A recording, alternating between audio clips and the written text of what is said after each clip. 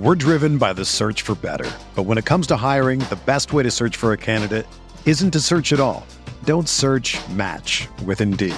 Indeed is your matching and hiring platform with over 350 million global monthly visitors, according to Indeed data, and a matching engine that helps you find quality candidates fast. Ditch the busy work. Use Indeed for scheduling, screening, and messaging so you can connect with candidates faster. Leveraging over 140 million qualifications and preferences every day, Indeed's matching engine is constantly learning from your preferences, so the more you use Indeed, the better it gets. Join more than 3.5 million businesses worldwide that use Indeed to hire great talent fast. And listeners of this show will get a $75 sponsored job credit to get your jobs more visibility at Indeed.com/Blue Wire. Just go to Indeed.com/Blue Wire right now and support our show by saying that you heard about Indeed on this podcast. That's Indeed.com/Blue Wire. Terms and conditions apply. Need to hire? You need Indeed. This podcast episode is brought to you by Coors Light. These days, everything is go, go, go. It's nonstop hustle all the time. Work, friends, family, expect you to be on 24/7.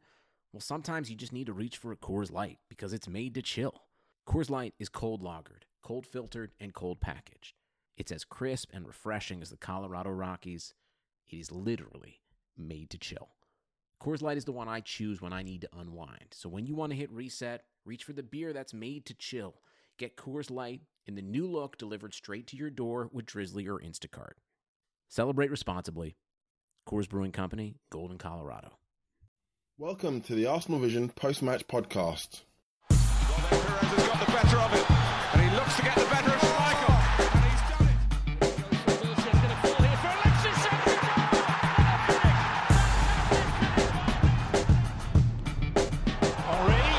chance, goal! This is me and Liam from arsenalvision.co.uk. Arsenal produced some of the best football that we've seen this season at the KC Stadium against a team fighting relegation, fair enough, but against a team who just prior beaten Liverpool at their ground, so it would have been full of confidence. And in the last two games, we drew to Chelsea and we beat Reading at Wembley, but it wasn't the most convincing of victories.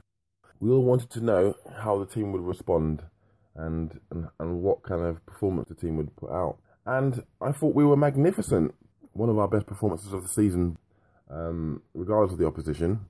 The speed of our football, the movement of our players, and the interchanging was a joy to behold, as they say.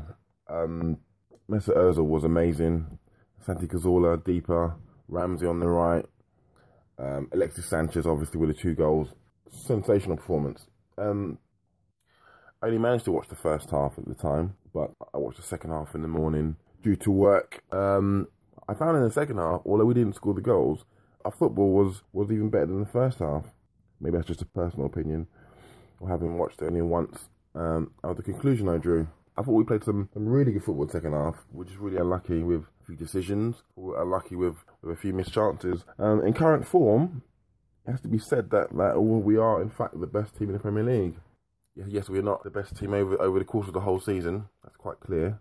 But in the last few months, I think we've been the best team. Most consistent, most entertaining, most not boring team. I'm going to hand you over to the guys who really matter, who are going to be talking about this wonderful game against Hull. We don't have Paul today, but we have a new guest in. We've got Little Will AFC alongside Elliot and James. So you enjoy the podcast, and I'll be back after Swansea. Take care. Goodbye. Warning, podcast may contain sexually explicit content as Arsenal cause gooners all over the world to cream their pants and panties with performance at Hull. My name is Elliot Smith, and you are listening to the Arsenal Vision Post-Match Podcast. Today I am joined, as ever, by James. You can find him at GoonerFanatic49 on Twitter. James, hello. Hello. Good evening to you, Elliot. And for the first time ever, I am joined by Will. You can find him on Twitter at LittleWillAFC. Will, it is a pleasure to have you on the podcast. Hello, good to be here. You've picked quite a time for it, as this was a sensational performance. We are sorry that Paul will not be here today, but thankfully we have someone far superior in both knowledge and eloquence and articulation, so should be a fantastic pod. It was exactly the kind of performance that our momentum, our form has been building up to. And although the scoreline at 3-1 maybe wasn't emphatic as the performance, it was brilliant. And the first thing I want to get to, and we'll let you start with this. It's a Monday game against a relegation-threatened side. The title challenge had faded away. FA Cup still a few weeks away. Were you a little surprised the manager didn't try to freshen it up with some rotation, maybe to combat a possible psychological letdown or any tired legs, or did you fully expect him to just stay unchanged and keep the momentum going? Well, I think that I expected a couple of changes, definitely. But however, you've got to look at the options on the bench and look at whether they would have made a real fight of it up at Hull. You've got Flamini on the bench, who I don't think's really in contention for a place at the moment. Wilshire's just come back from quite a big setback. Obviously, Gabriel has been getting games here and there, but Mertesacker seems to be regaining a bit of form as well. So I think he made the right call in regards to team selection. But this team has got so much chemistry now. I think that comes from the understanding between Ozil, Sanchez and Cazorla. Tim Stillman, a friend of mine, made the point that Alexis has kind of tried to stop forcing himself upon the game because Santi's run of form and Ozil's vein of form as well kind of taken over, and because they're such fantastic footballers, it's against a team like Hull, it's not difficult to kind of pull the strings in front of the box, I guess. So I think he got it right with the team selection, and obviously you can't really displace Coquelin at the moment because he's becoming a bit of a fan favourite. So yeah, I did expect maybe Welbeck to start, maybe Gibbs in at left back, but apart from that, I thought he got it bang on once again. Any thought from you, James, that the continued absence from Theo in the starting lineup is pointing towards a summer exit? I mean, I thought this was a classic example of a game where the manager might have been able to risk, quote unquote, giving him a start and maybe resting one of the central midfielders, Cazorla and Ramsey, instead of opting for both of them. You read anything into it, or just the manager's decision to carry on with momentum? No, I mean, I think, or I thought that Theo would leave the club for quite a while now, but I don't think that really played into the manager's decision for the starting lineup, because I think although many fans at this moment in time are perhaps wary of the fact that the only thing that's really important going in towards the end of the season is the FA Cup final, thus many are coming to the conclusion that perhaps it serves the club best to rotate players here and there in order to make sure that our best players are fit and healthy for the FA Cup final. I think the most important aspect of us in order to have the best chance of winning that final is to have the superior momentum going into that game. And thus I think we need to give ourselves the best opportunity to win the upcoming league games. And in doing so, I think we have to stick with the first 11 that has provided the incredible run over the last 10 games or so. So I wasn't surprised at all to see Wenger keep the same lineup, and even the FA Cup final aside, whereby I don't think the argument for resting players, especially given that we're basically playing one game a week at this stage, is viable. I think it's important for us as a club, just from a confidence standpoint, even financially, I'm sure internally, as you want to do as best you can. There is a big difference from the club's standpoint between second and third, especially fourth. I mean, obviously avoiding the qualifier, but to get that little impetus of the first time in a decade to finish second, it's a big leap. I mean, it's often a stick with which Arsene and the club is beaten with. That the club for so consistently has only finished third and fourth, and I know now it's easy for fans to assess the fact that coming second makes little difference to that of third or fourth, but really it's a nonsensical issue. It's a sign that we could possibly be the second best team in the league, even given Man City's riches, and I think that could give us a lot of confidence going into next season, but more importantly going into the FA Cup final. So that was definitely the driving force behind Wenger's decision to keep the first 11 as it was. Fair enough. I think you've hit on all the key elements there, as you often do. And I don't disagree with any of it, James. We'll get to the part where you and I disagree in a moment, though. Well, I think one of the things that has sparked some debate over this recent run of good form is the question of whether we'd be better off with a more natural wide player on the right versus Ramsey. And right now it's hard because both Cazorla and Ramsey are playing so well that you want to get them both into the side, but it certainly changes the way we play. Yesterday, obviously, there were times when maybe we could have used wide spaces better, and I thought Carragher and Neville pointed that out in the Sky coverage that I was able to watch on a stream online. But there were also plenty of opportunities for Ramsey to come inside and cause problems, especially for the goal. Where do you stand on the idea of this lineup in this formation without a real natural wide player on the right? Would you rather see him pick one of Ramsey or Cazorla, or is your attitude, as long as it's working, don't fix it if it ain't broke? Yeah, more or less the latter, because I think I can speak for a lot of Arsenal fans in saying that obviously Ramsey's best position is in the centre, in a three, in front of the holding player, where he can kind of balance attack and defence, which I think he's fantastic at. Which he says too, by the way. He says that's where he'd prefer to be playing. Exactly, and his defensive attributes are actually criminally underrated.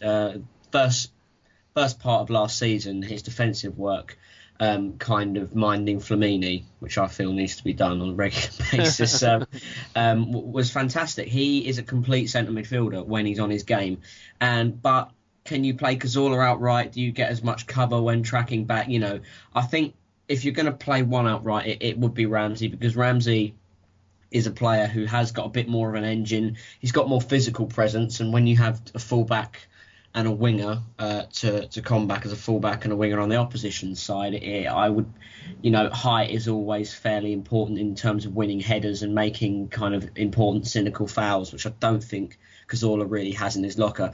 That sounds a little bit of a kind of a Little Englander mentality, but when it's backs against the wall, I think Ramsey does perform the wide right role well. I mean, it's not as if he loses the ball out wide. If he gets it, he won't take his man on the outside because he doesn't have the pace, but he'll play it back inside, fairly simply. And I don't think we should move him, but a wide player in the summer would be much welcomed. Definitely. Yeah, especially if there's any worry. I think it would freshen this side up somewhat massively. Well, you could argue that we could use another scorer and a natural winger, and especially if there's some thought that Cazorla might leave, which would be a shame, then it certainly becomes more important, as Ramsey would probably just come back into that role that Cazorla has taken on. I thought it was interesting, actually, while receiving the Man of the Match award, Cazorla made the point, yes, I'm playing well because I'm playing in the middle where I prefer to play.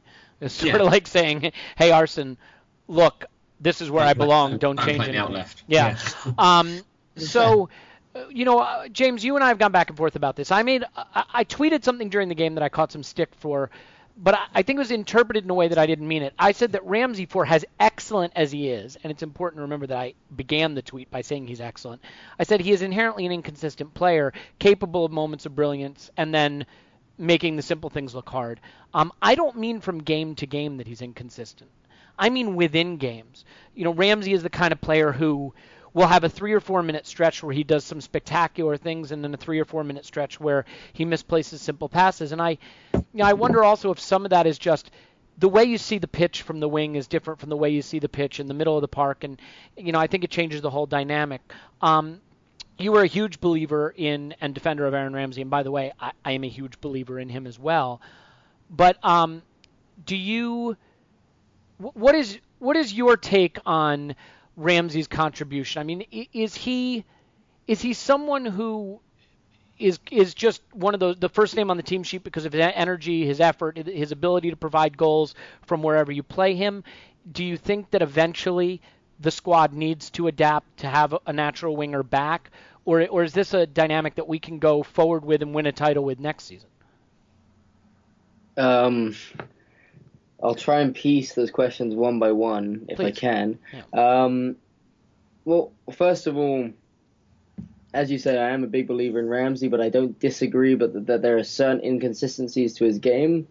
But I wonder if a lot of that is down to, his relative inexperience in the grand scheme of things, but mostly down to the fact that he has suffered from a career that has been staggered by frequent injuries, whether it be the leg break that kept him out for such a long period of time and took such a long recovery phase at a time that he needed major development as a player, and and then perhaps to a certain degree, but certainly to a lesser extent, this season where he's had hamstring injuries that have that he's incurred at various at various different points in the season, and that he's had repeated injuries that have constantly set him back ever so slightly as a player. Someone who was looking to build off from certainly his best season ever, and after a season whereby he was voted Arsenal's best player, which is no mean feat, especially at someone at that age, which I think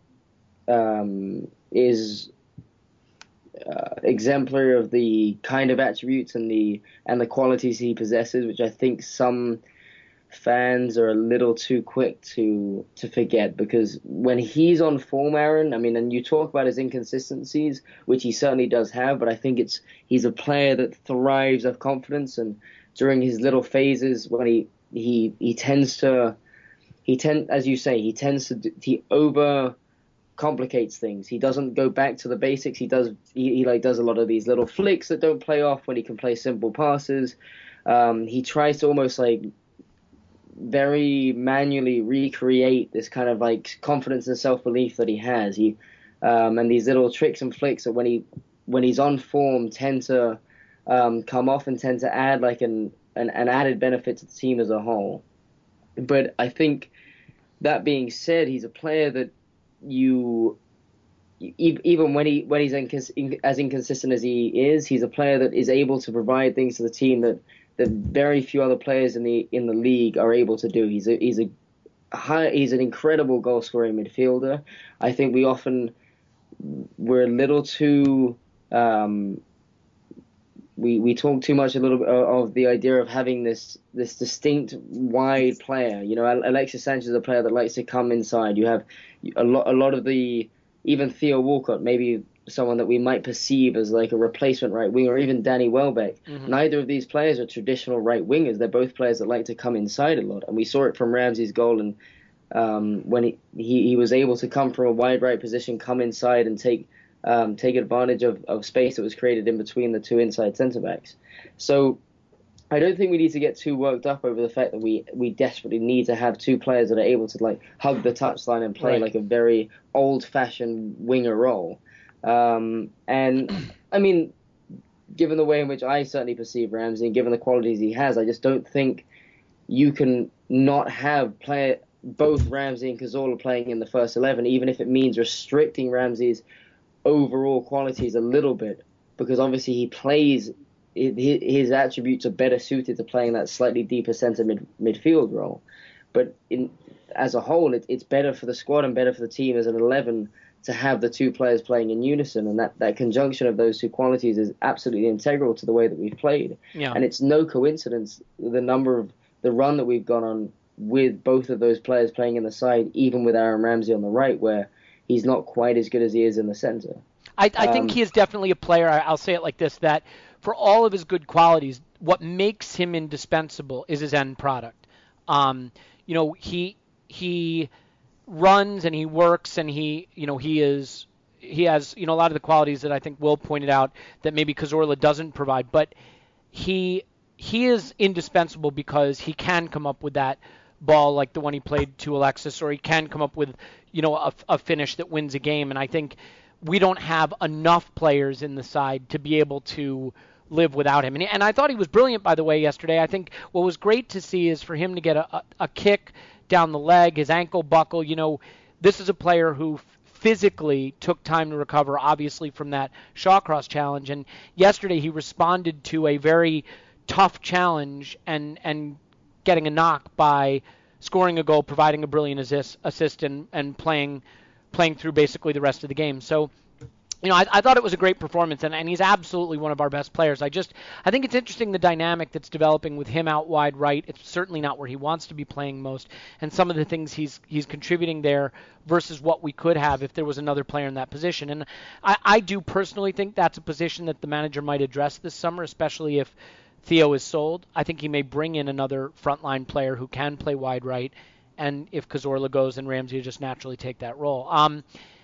The thing I loved about the whole game is it was the kind of performance from Mesut Ozil that is what we expect probably expected every game, fairly or unfairly, when we signed him. Well, there are a lot of people that hate Cesc Fabregas, a lot of people that love Cesc Fabregas, but I think one of the things that's made it such a difficult issue to get past is feeling like we hadn't really replaced him. And when Ozil came in, I think the hope was that that was done. He maybe, depending on your perspective, maybe struggled a little to assimilate, but now he is in the kind of form that can let you well and truly get past players who don't play for us anymore and embrace what he's become. To you, was the Hull performance the best example of Mesut Ozil bringing his incredible talent and skill and effort and work rate to bear in the way we all kind of hoped he could influence this club when he first arrived?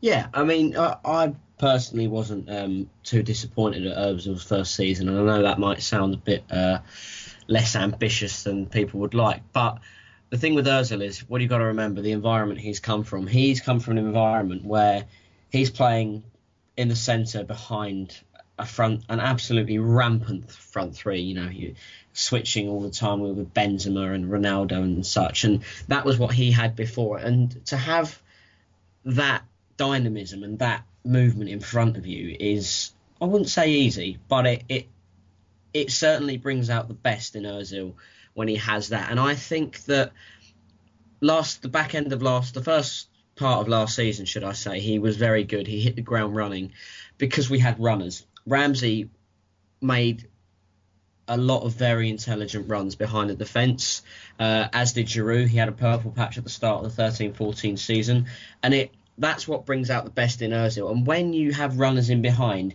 it drags defenders out and it gives Ozil the space to really do some serious damage. And he's doing that. That flick yesterday was one of the most majestic pieces of skill I've seen on a football pitch in a long time. And that's not hyperbole. That's coming at quite a good speed, and he's hovered in the air and he's flicked it off the bottom of his boot, his studs, with the perfect weight, because he's got the option to do that because there's a runner there. And having Sanchez there who's willing to make runs in behind, get on the end of things, as is Ramsey, as is Giroud in this fine vein of form he's got, that's what brings the best out in Ozil. And I know it might be making an excuse saying, well, you have to play this way to bring the best out in Ozil, but if you have to play a certain way to bring the best out of him, do it, because he's one of the finest footballers we've ever had, and we are bringing the best out of him, and it's paying dividends. He's a great signing. He's a wonderful footballer, and it's a pleasure to watch him every week. It really is. Yeah, I mean, he was absolutely breathtaking, and I mean, some of those flicks and just control that he has, and some of the moves he showed against Hull, I think would have made Ronaldinho drool. He's different gravy. He is different gravy. There was a ball, I don't even remember when it was particularly in the game, but it was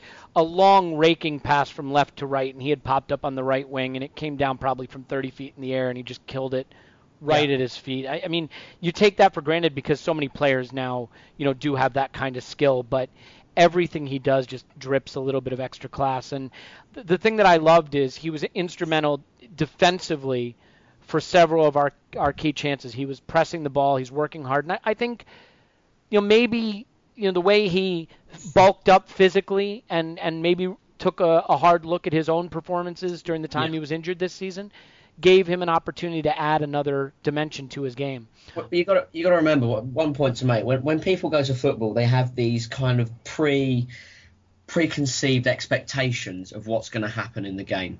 So their expectation is when you sign a £42 million player, he's going to hit the ground running and he's going to perform at an optimum level every week. Basically like what Alexis Sanchez did do. Exactly. But when Alexis dropped off, people weren't so quick to react because he'd already put a really good shift in the first half. Well, that's the whole thing about first impressions, right? I prefer to be a bit more rational and give a player the benefit of the doubt for 6 months or a year, and then when he's finally settled in and he's got a set of teammates around him that stay fit and they learn each other's movements and they learn each other's, and they create a relationship with each other. I prefer to judge them then. And Ozil's been playing in this team for quite a while now in terms of the same sort of setup with Ramsey on the right and Alexis on the left since about late January. And I think we've got to play to Ozil's strengths, and when we do, we become a better team, definitely. Yeah, it was interesting too. Arsene Wenger had an interesting comment after the game that I thought was true. He said, today was a day when maybe we got a little fortunate on the goals we did score and a little unfortunate with many of the chances that we didn't. I thought some of our best chances were not converted into goals, and some of our goals, obviously, we caught a little bit of a break with deflections on 2 of them. But, James, there were 2 goals set up by 2 brilliant passes. Question for you, which pass did you like better, Cazorla to Ramsey or Ramsey to Alexis? Good question. I always like a player that rounds the goalkeeper. I tweeted that. That's what frustrates me about Walcott. He never rounds the keeper. He always shoots early. I love a player who rounds the keeper. Yeah, I mean, although to be fair to Walcott, that one goal that sticks in one's mind was it against Shakhtar Donetsk in the Champions League qualifier game or the Champions League game where he took it super early. Yeah, he took it super early and just and like one-on-one, but kind of hit it just outside the area and curved around the keeper. That looked quite magnificent. But I mean, it looks good when it comes off, but it's not as high percentage, surely. No, absolutely. I mean, the rounding the keeper is definitely the move to make, from a statistical point of view. And I think a lot of that comes down to the weight of the pass and the ability to play in a player into that position. And the way in which Ramsey took that under his control and play that ball with his weaker foot is something that, one has to give a lot of credit to. And on top of that, that was a move that was constructed within the space of about 5 seconds from Ozil taking the ball off the whole player and quickly feeding Ramsey, and then Ramsey playing that immediate pass with Alexis finding the space and rounding the keeper. It was an exceptional goal.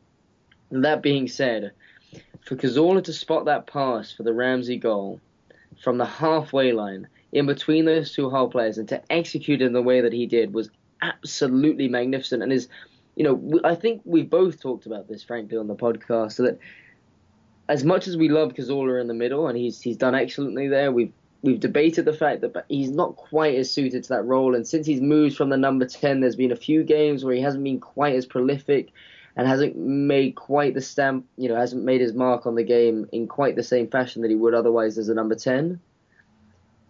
I think we perhaps didn't give enough credit to the fact that it's given him a little time to adjust to playing to a slightly deeper role, and also the ability that it gives him to get on the ball as regularly as it does, and even in those deeper positions. There's not many players in our squad. In fact, there's probably no player better at it than Cazorla, who can spot a ball like that and execute it in the way that he did. And the way that he dissected those 2 Hull players from that distance was absolutely phenomenal. And fair play, that Ramsey touch to take it with his right, bring it back to the other side, completely wrong foot the whole player, keep his balance, and then somewhat slot it in the corner with the help of the deflection was an absolutely superb goal. So I'll have to give that, between the 2, the assist to Cazorla, but they were both absolutely excellent. Yeah, they were brilliant, and I do love a player that rounds the keeper. I thought Alexis was a little unfortunate not to score with the one where he tried to lift it over Harper, and Harper kind of got an arm out. Right, and that was another great ball from Cazorla too. Yeah, it was a great sweeping move, and there was a lot of that. There was a combination of good build-up, good possession play and build-up in possession, and additionally just some great counterattacking, nicking the ball off them and transitioning quickly. Will, quickly just about their goal, what did you make of that? Is that a foul in your mind? No, great header. Fantastic. On Koscielny. On Koscielny, yeah, in the build-up. Yeah, sorry. Yeah, it was a bit of a rake down the leg, I thought. But the thing is, the referee's got quite a small time frame to decide whether that's a head injury, and you can stop quite a tasty ball into the box mid-air. And there's a pressure on the ref that the whole fan's going absolutely ballistic if that header goes in and he blows up for Koscielny's injury. And it doesn't turn out to be a head injury, which I don't think it was. So it's hard. I feel it's a hard one for the ref. I do sympathise with him a bit there. But people kind of blame.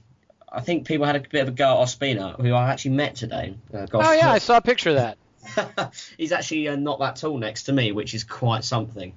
Say he's just under 6 foot, but really, really nice person, and he's done an okay job since coming back into the side. Have you ever seen a goalkeeper be more successful at Arsenal having to do less than Ospina? I mean, I keep looking for reasons why he's part of this winning streak, but he really hasn't had to do a lot to be a part of it, has he? There was a patch in 2012, when Gervinho was playing quite well and he was getting a few goals. He got like 5 and 6, and I said to my friend, I'm really happy for him because he's a formidable character and he works hard, but I'm just not convinced. And I sort of get that with Ospina. And do you still feel that way about Gervinho, by the way?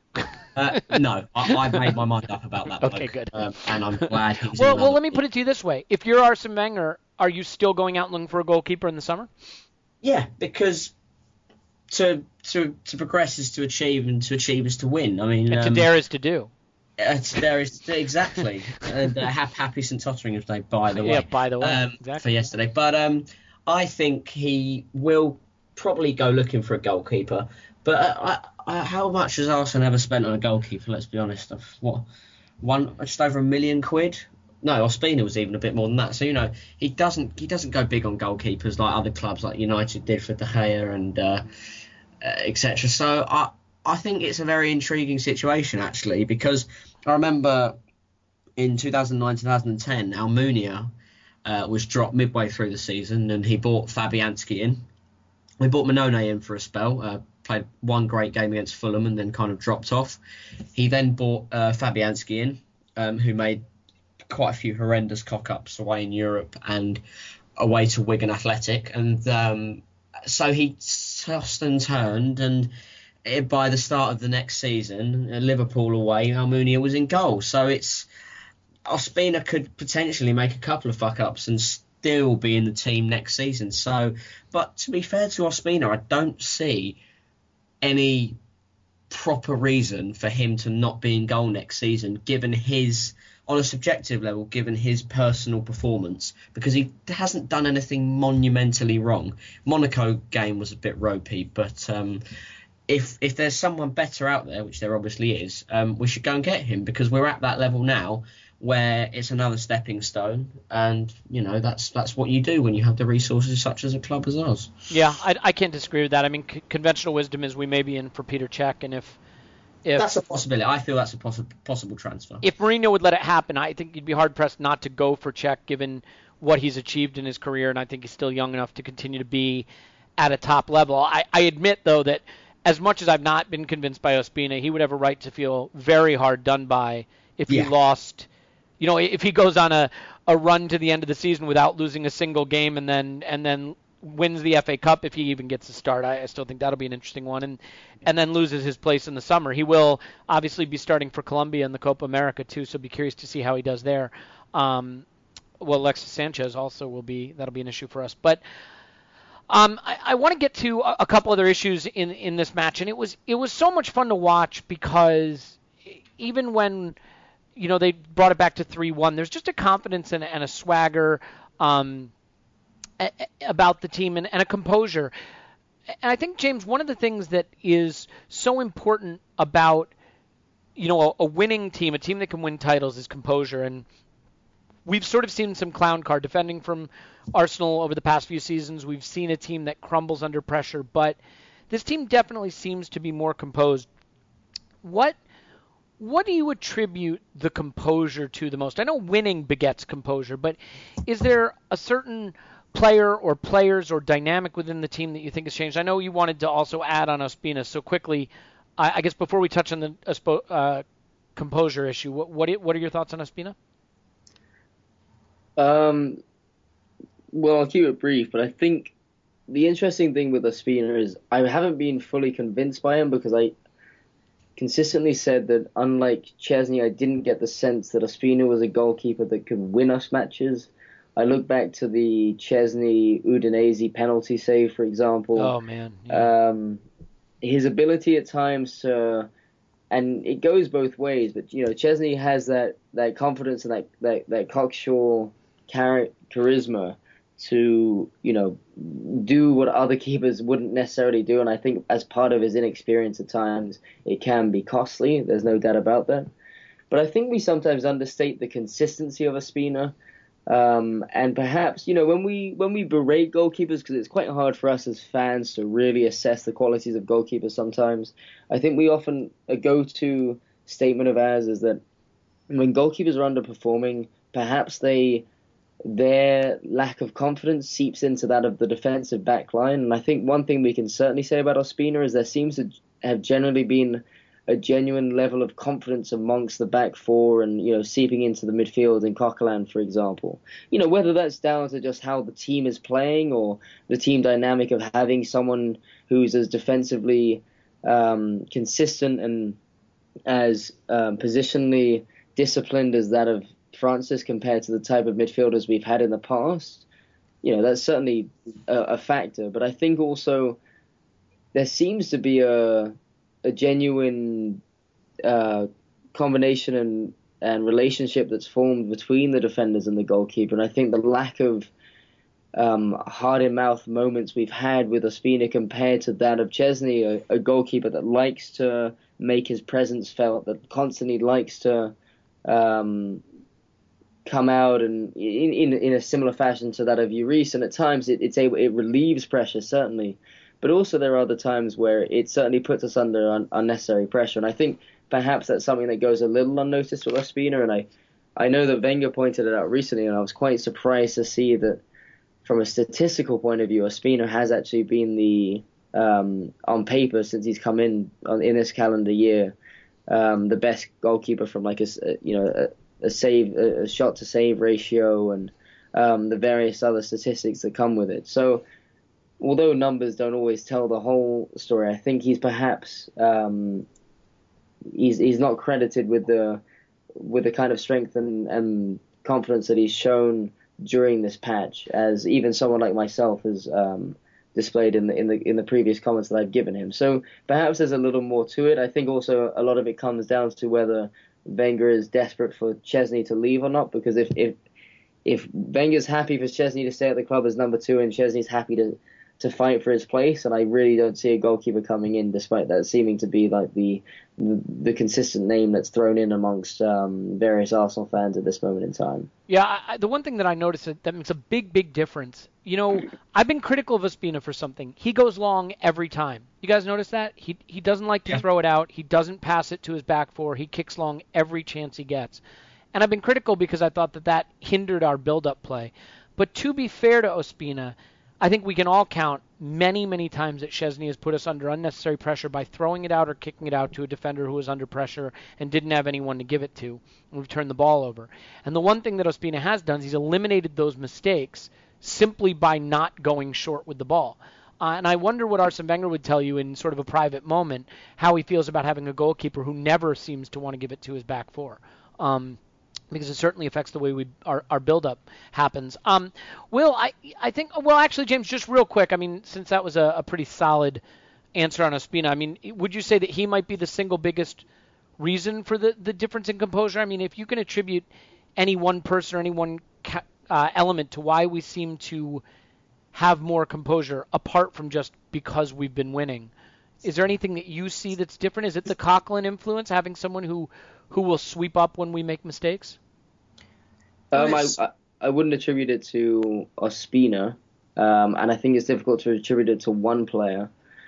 But I do think a lot of it comes down to this is what happens when you bring in and have the ability to financially sign the types of players that we have done so over the last 2 summers. Bringing in players like Mesut Ozil and Alexis Sanchez, these change the dynamic of the team significantly. But that being said, the true qualities of those types of players wouldn't be able to shine through without having someone who has as I mentioned, the positional discipline and the defensive qualities and athleticism that someone like a Francis Coquelin possesses. And I think as fans, we've been calling out for that type of player for a while, and I think it's shown, especially given the type of football we try to play, how well that complements the kind of system that we often adopt. So I think the major component is, just naturally, and it's the obvious point, is bringing in world-class, or, that's obviously a subjective term, but super high quality players. Alongside top quality, I think is what you're looking for. Yeah. Of course. And alongside a team structure that seems to be extremely well balanced. I think not only have we suffered in being able to bring in players of the required quality in the past, you looked at the likes of Javinho and struggling away with, say, Arshvins and your Danielsons, etc. But that too, we've often been far too top heavy. We've even had defenders like Gallas, Vermaelen, who have been extremely inclined to bomb forward, leave plenty of gaps in the defence. And now I feel like we found a good medium whereby from back to front we're extremely solid, combined with a team that knows that each player seems to know its role extremely well. And a lot of that too comes down to having a starting 11 that's been in place fairly consistently over the last 10 games or so. And you look to a Chelsea side that's been extremely fortunate, or whether it's down to whatever lotions and potions they're feeding their players in the dressing room prior to games. Our legal budget for this pod is not particularly robust. But let me ask you this, and actually, Will, I think this is a question, I mean, that obviously could just be down to the fact that winning begets more winning. You know, obviously it builds confidence in the squad. But, I mean, what do you think? Do you think that having a player who devotes himself entirely to cleaning up messes on the pitch, you know, in Francis Coquelin, is the biggest reason why we don't have those, or as many of those scrambling, chaotic moments that we've often seen from the club? Do you think that presence alone has done it, or is there something else that you think is equally significant? Well, I don't think there's any room for passengers, if that's kind of what you're getting at. There's no clown characters in the squad anymore, right? There's no player. I agree. I think Coquelin is. I don't think he's that decent on the ball. I think he's adequate, which was obviously it's a key component for an Arsene Wenger player. But you know, listen, Coquelin I think has done incredibly well, and he gets a lot of kind of stick from the kind of hipster schemists who kind of want this ball playing, all singing, all dancing midfielder. You know, do you think he can play the ball well enough though, or would you? I'm skeptical of his ball playing ability. But it wasn't fantastic yesterday. It's not. I don't think it's ever fantastic. But it depends whether you can surround him with players that can compensate for it. You know, your Ramseys and your Cazorlas, who do enough in front of Coquelin to kind of provide us with that fluidity and that kind of, you know, keep the ball ticking in possession. You know, so you know, I think he's done well, and I think we've got to keep him, whether we sign a defensive midfielder or not, because he is a very, I think he's a very valuable commodity, actually. If you ruled the world, would we have a player in that position who was better on the ball, though? I mean, what? Yeah, we would. It's interesting. Sometimes I watch, you know, I'll watch his play and I'll just keep an eye on him and where he goes. And during the build-up, I think you see that he's still learning what positions to take up. And there are times when players will turn and look for someone to pass to. And even if Coquelin's standing 5 yards away unmarked, you know, they might look for someone else to give it to. I don't know if that's by instruction, you know, only give it to him if you have to, or if that's just because the players know that that's not his strong suit. But I think it'd be easy to criticize his on-the-ball play, but that would be unfair because what he does off the ball is exactly what the team's been missing. And I saw a statistic that said since coming into the side, no player has made more tackles or more interceptions in the league than Francis Coquelin. So that side of his game is impeccable. Don't get me wrong. It is. He reads the game from a mile off, and it's and he loves to tackle. It's something that's nice to see as in the flesh, especially. The difference, I think with him and like a Flamini is not just obviously a power and athleticism that Flamini doesn't have as much anymore, but Flamini seems to think that the role of an enforcer is to just dive in two-footed like crazy in every challenge. And I think Coquelin has a little more circumspection about when to be excessively physical in the challenge and when to stay on his feet, which Flamini doesn't seem to balance well. So let's talk Alexis for a minute, because I think he deserves a little more discussion. He was brilliant again yesterday. James, the best debut season, forget statistically, just the eye test, best debut season for an Arsenal player that you can ever remember, that you can vaguely remember? I mean, obviously, you know, let's not pretend we're all 70 years old and remember a guy from 1960s. Like, you can only speak about what you have in your living memory. Can you think of a better debut season? Certainly the best debut season I can vaguely remember. The problem being that at a younger age, I'm not sure how closely I dissected the qualities of the team and was almost obnoxious in the way that I anticipated and expected Arsenal to perform, given that I grew up in the, when I started following Arsenal was in the late 90s. Mm-hmm. Bergkamp? Yeah, I mean, Dennis had a phenomenal season, but the problem was for me, I think at the time I was about 6 or 7, so I didn't I as much as I loved Dennis, it was the first Arsenal kit that I was given. I was kind of just going with the flow, and I can't say that from a memory standpoint I can specifically pinpoint the actual qualities, the direct and the specific qualities that he brought to the side comparatively to that as someone such as Alexis. But I mean, even if you look at it statistically, I think it's the first player since Thierry Henry to have scored more than 20 goals in his first season. And I think it's even more pertinent given how desperate we as fans have come to wait for a player of his and Ozil's ilk since this kind of barren spell of consistently bringing in players that are subpar to what we've been used to in and around the Invincibles generation, and that are leading up until about 2006, the 05-06 season when we made the Champions League final. Especially given the kind of panache, his Duracell battery-like attitude, his ability to constantly take on players with his quick feet, his the variation in the way in which he scores goals. He's just such an exciting player to watch on top of all of that. In a kind of opposite manner to that of Ozil, where they're clearly both high quality players, but I think Ozil's a lot more difficult to appreciate as a player. You have to look that little more closely, whereas Alexis, it's very much in your face, and I think that it's something that more fans are able to appreciate as such, and it's been a delight to watch, especially with that that sincere pace. We all love watching good counter-attacking football, and I think in recent games we've seen more so his ability to actually run in behind. We've known that he's a very pacey player, but I think from an early stage, he's given the kind of charisma that he has and his persona. He often likes to come deep because he just likes to have the ball as much as possible. He feels the impetus and the need to be the one that creates, that starts the attacks and then finishes them too. And I think he's found a more willingness to trust in the likes of Cazorla, Ramsey, and Ozil to be the ones to set him free. And I think that has added a whole other dimension to the side. And we saw that in the two breakaways that he made, finding space in between the back line of Hull to score his second, and also to have nearly scored just prior to that through the Cazorla through ball too. So I think all of that combined, he's been certainly as good a player as we've seen for a long time, especially in his debut season. Hey, Will, how important is it when your best player is your hardest working player? What kind of impact does that make on the team as a whole? Well, Alexis is quite remarkable to watch, actually. He's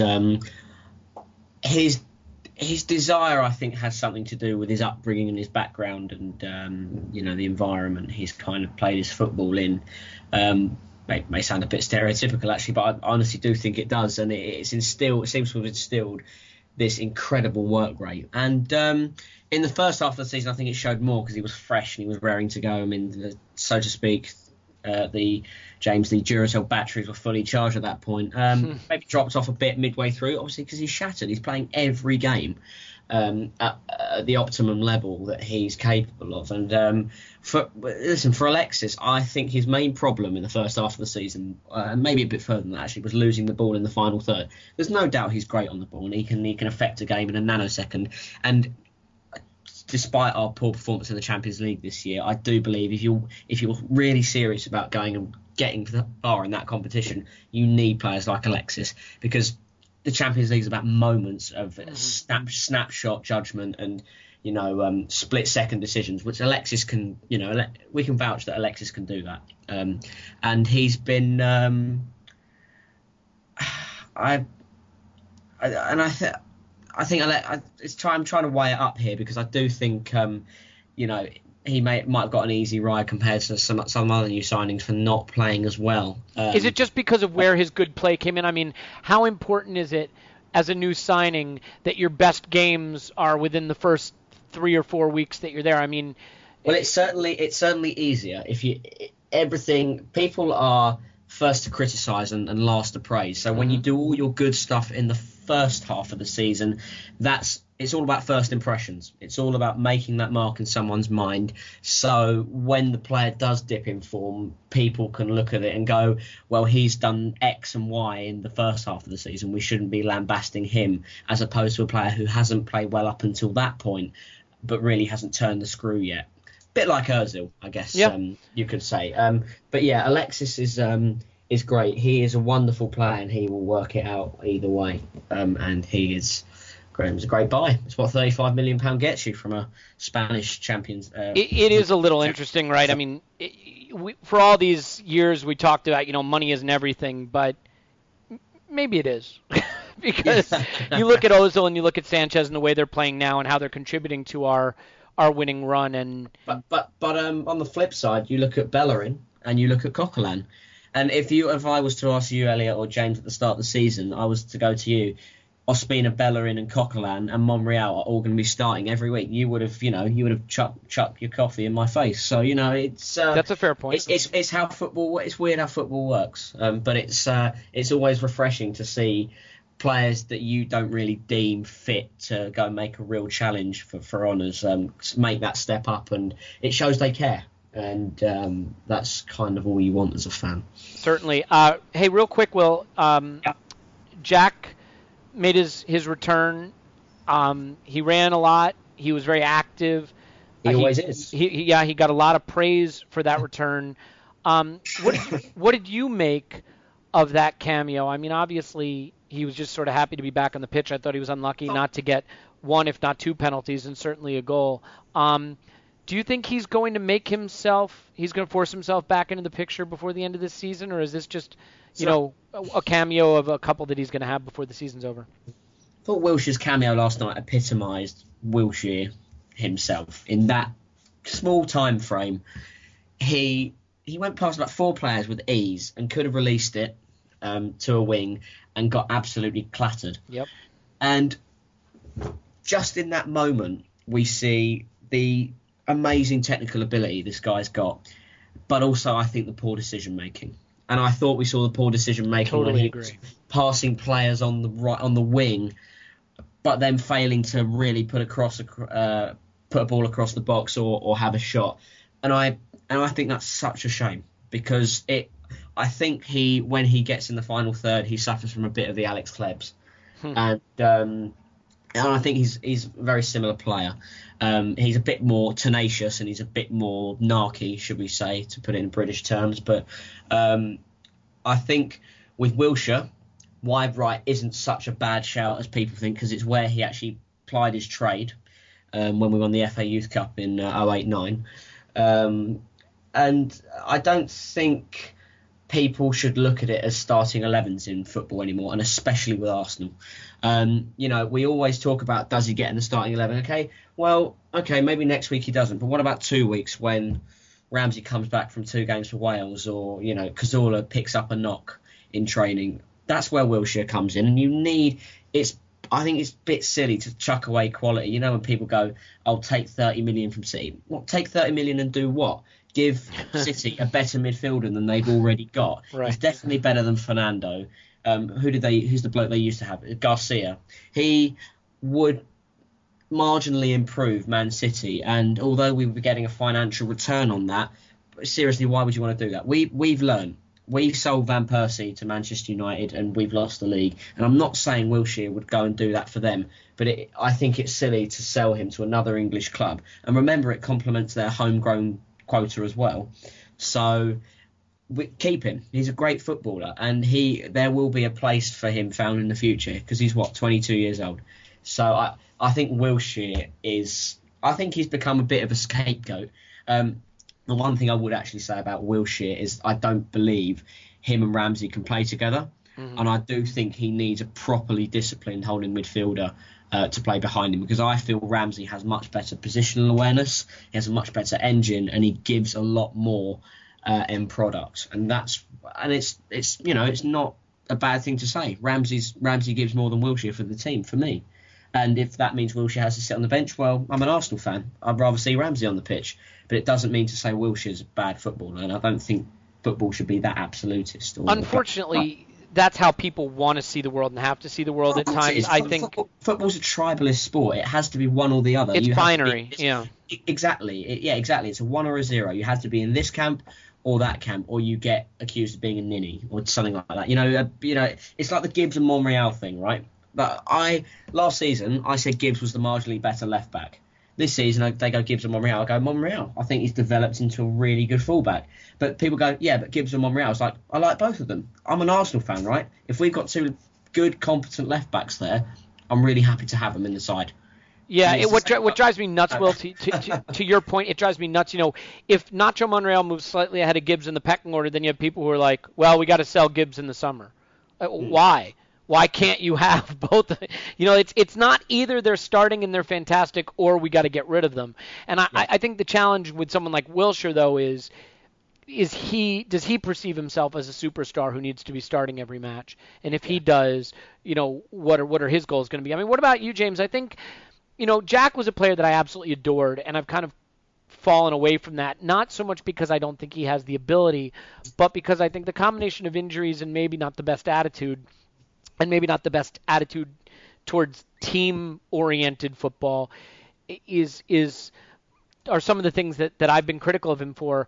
What did you make of the cameo, and what do you think, at least till the end of this season, his role is going to be, if any? First of all, boy, did he look sharp. I think the benefit of actually having an established squad and side in which we were able to ease Jack back in, or partly down to the fact that he just wasn't able to fit back into that team, aside from a game in which we were pretty much home and dry. They're much like Walcott, perhaps, especially given his long-term injury. There's only going to be certain game scenarios in which we can really afford to give Jack the amount of minutes that he requires, and I think that's just pretty much how it's going to be until the end of the season. But that being said, the benefit of having someone like Jack on the bench is he's far more suitable to a lot of different game types and moments in a match than, say, someone like Theo, who's either, sort of a Hail Mary, kind of like desperately trying to score a goal. Let's try something new. But given his ball carrying abilities, if we're defending a lead, his ability to retain possession can come in handy.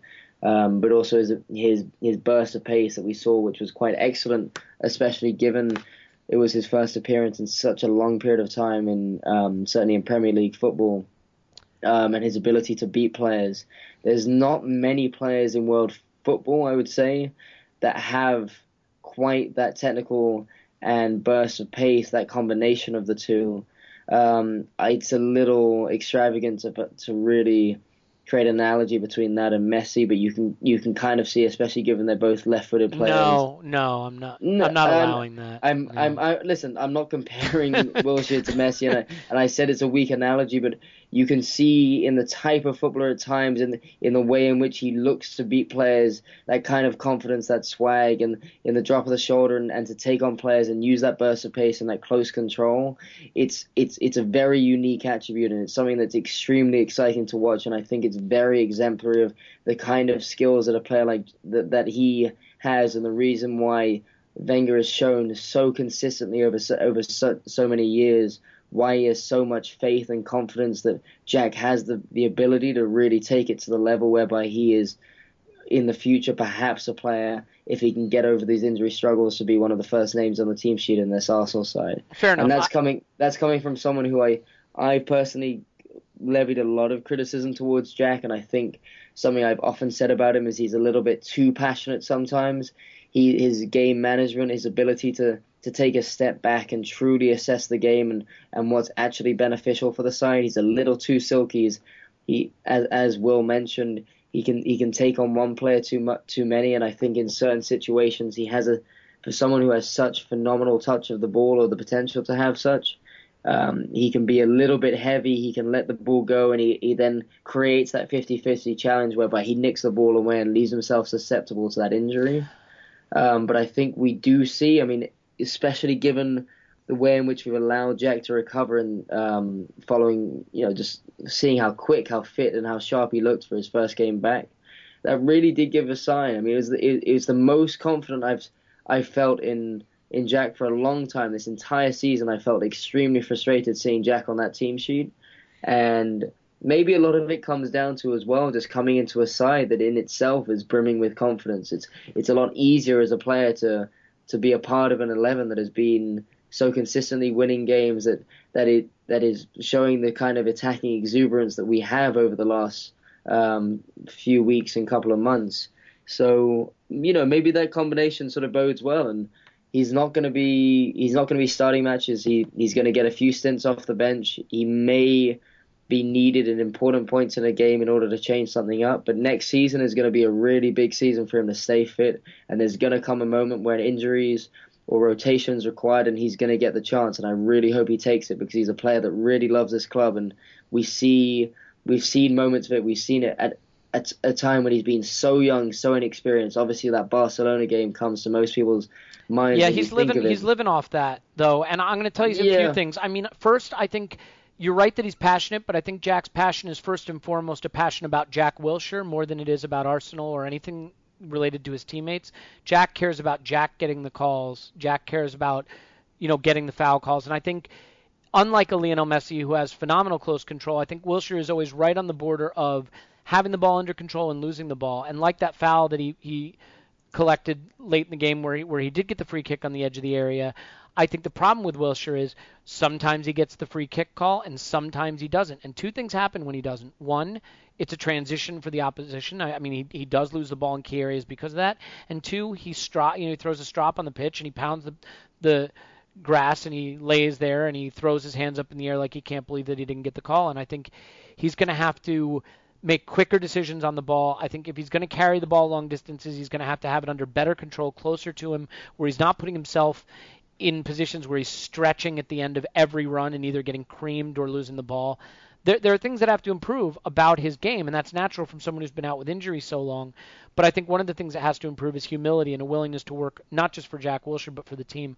I want to move on. I mean, the Jack Wilshere debate could be its own podcast, and I think a lot of that it'll be interesting to see what happens in the summer. I know he's linked with City, and hopefully, last thing I want to do is see him go to City. But let's end on this. Will, you were at the match yesterday, as you always are at the matches, and I don't want to give you just the softball question here because we're going to talk ticket prices just really quickly. I know this is an issue that is important to you. Instead of just giving you the softball question saying, wouldn't it be nice if tickets were cheaper? You paid £50 for a ticket to a Monday night game in Hull. I have to say I paid £30 because I'm a student. However, okay, the majority of people in that away end paid $50. Well, let me ask it like this. Yeah. I know that you think that ticket prices in football are a problem. Certainly, you can expand on that. But what do you say to the person who tells you this is purely supply and demand, and if you artificially cause tickets to be cheaper, people will hoard them and scalp them, and people will get there'll be exorbitant pricing of people on the secondary market who are ripping off fans. What do you say to the person that says this is just a product of supply and demand and that the prices are finding a natural equilibrium? I don't think it's a supply and demand issue, though. I mean, how can it be? We get allocated pretty much the same amount of tickets every game, every away fixture anyway, and there's not much margin to make a profit markup on away tickets when there's such a small amount. Now, there is a pot provided for each Premier League club to subsidise fans, travelling fans, and Arsenal have used that fairly well, I believe, with regards to subsidised transport to games against Man United and Hull and cheap coach travel to cup games.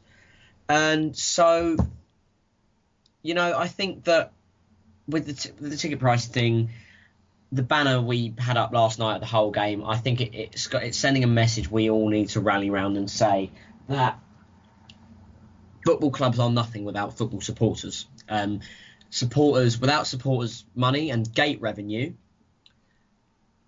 wouldn't exist. They would completely just be non-operative. And I think that's what needs to be remembered here.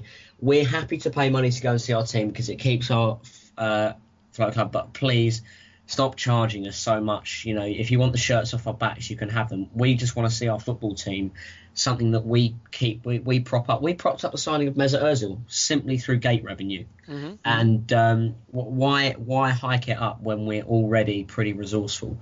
That's my argument. Yeah, and I have to admit, this is an argument that I stay out of, both because I am terrible at economics and because I am not someone who pays for a ticket to see the club play, as I am several thousand miles away, and it would be very difficult to do so.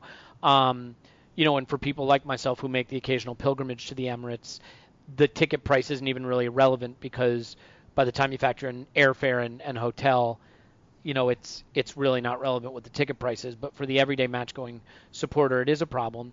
And I think there is a real question, because football is so much about the support, and the support is about a certain type of supporter, not a, employee of a corporation that owns a block of 20 seats that gets to go once or twice a season with some of their coworkers and doesn't even support the club. I mean, that does not provide the kind of atmosphere that has made Premier League football so famous the world over. So it'll be interesting to see what happens. Obviously, emotionally, I would hope that they would be able to do something about ticket prices. But as I mentioned, I don't think it makes sense for me to really wade into the debate. And I certainly appreciate you, Will, giving us your perspective on it.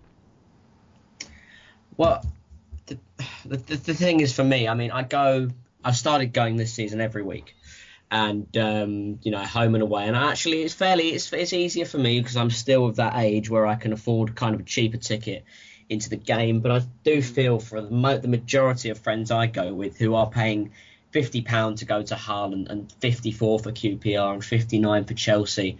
But let's not forget, when these teams come to our place, they're paying nearly half the price because of the category system. And that's why I think the category system is flawed, unfortunately, because this is why the Football Supporters Federation want a blanket price on all ticket prices. I don't necessarily think it should be 20. I think it should be maybe a bit higher, because I do see the argument for the completely drastic drop in price. Maybe looking at 25, 30 would be more reasonable. We just want an average equation of the ticket price we pay plus a bit less, just to help us out a bit. And I'm not saying it should happen for away fans only. Home fans need to be given help as well, because the season ticket prices at Arsenal are extortionate, and it's hard for people to go and watch their teams. And for me, it's as simple as that. And the Football Supporters Federation are doing great work, along with other Arsenal supporters groups, to work in favour of ticket prices.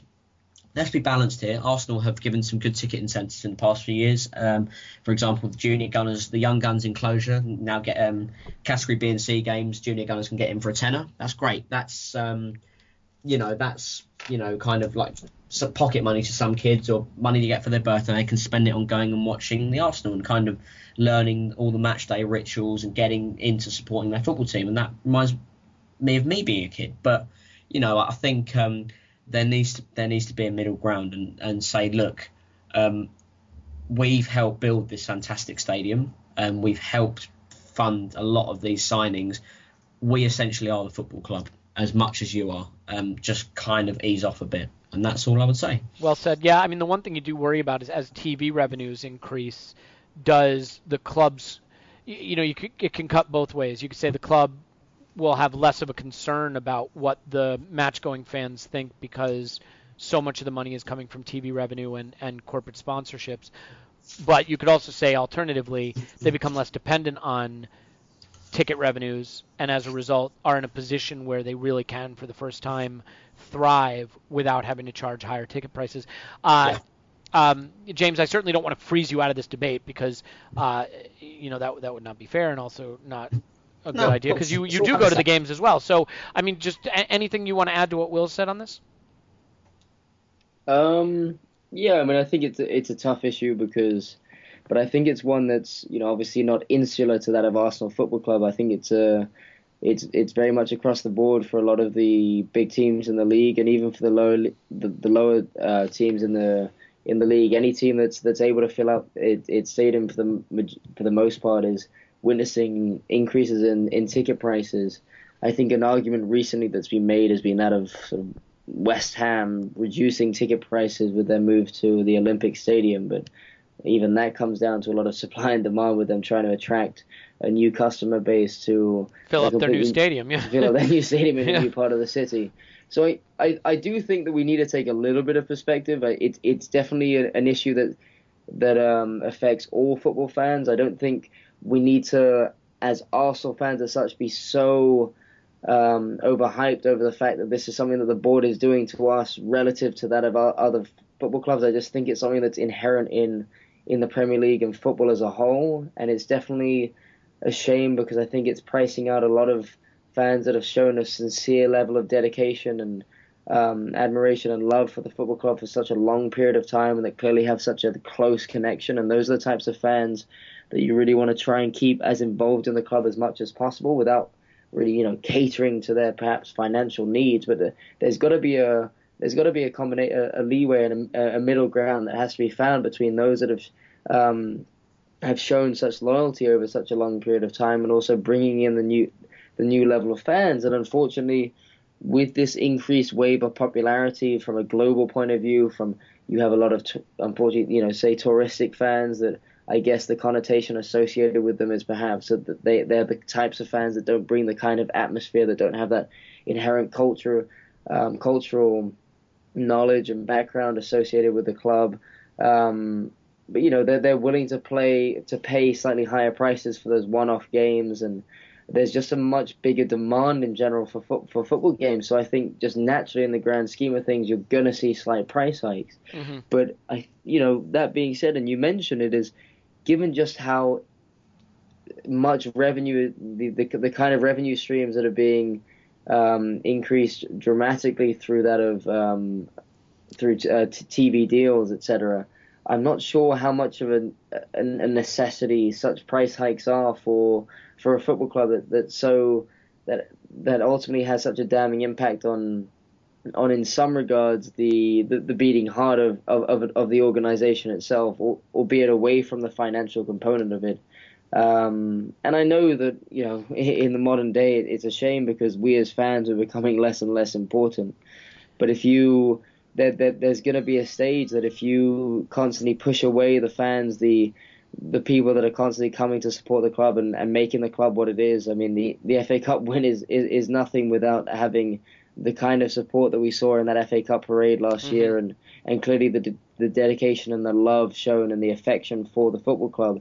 That's how you're going to grow the brand, if you're able to continue to encourage more and more people to want to be a part of the organization. I think a big step to be able to take forward in the future is one in which we can continue to allow a wide range of fans to continue to be able to support the club at the ground, and especially those that have been a part of the club for such a long period of time. Yeah, I think that's right. And I think, the reality is next season, I don't know if this comes to a head. What I worry about, you guys, is that in the 2016-2017 season, as we defend our treble, that they might really try to take advantage of us with higher ticket prices.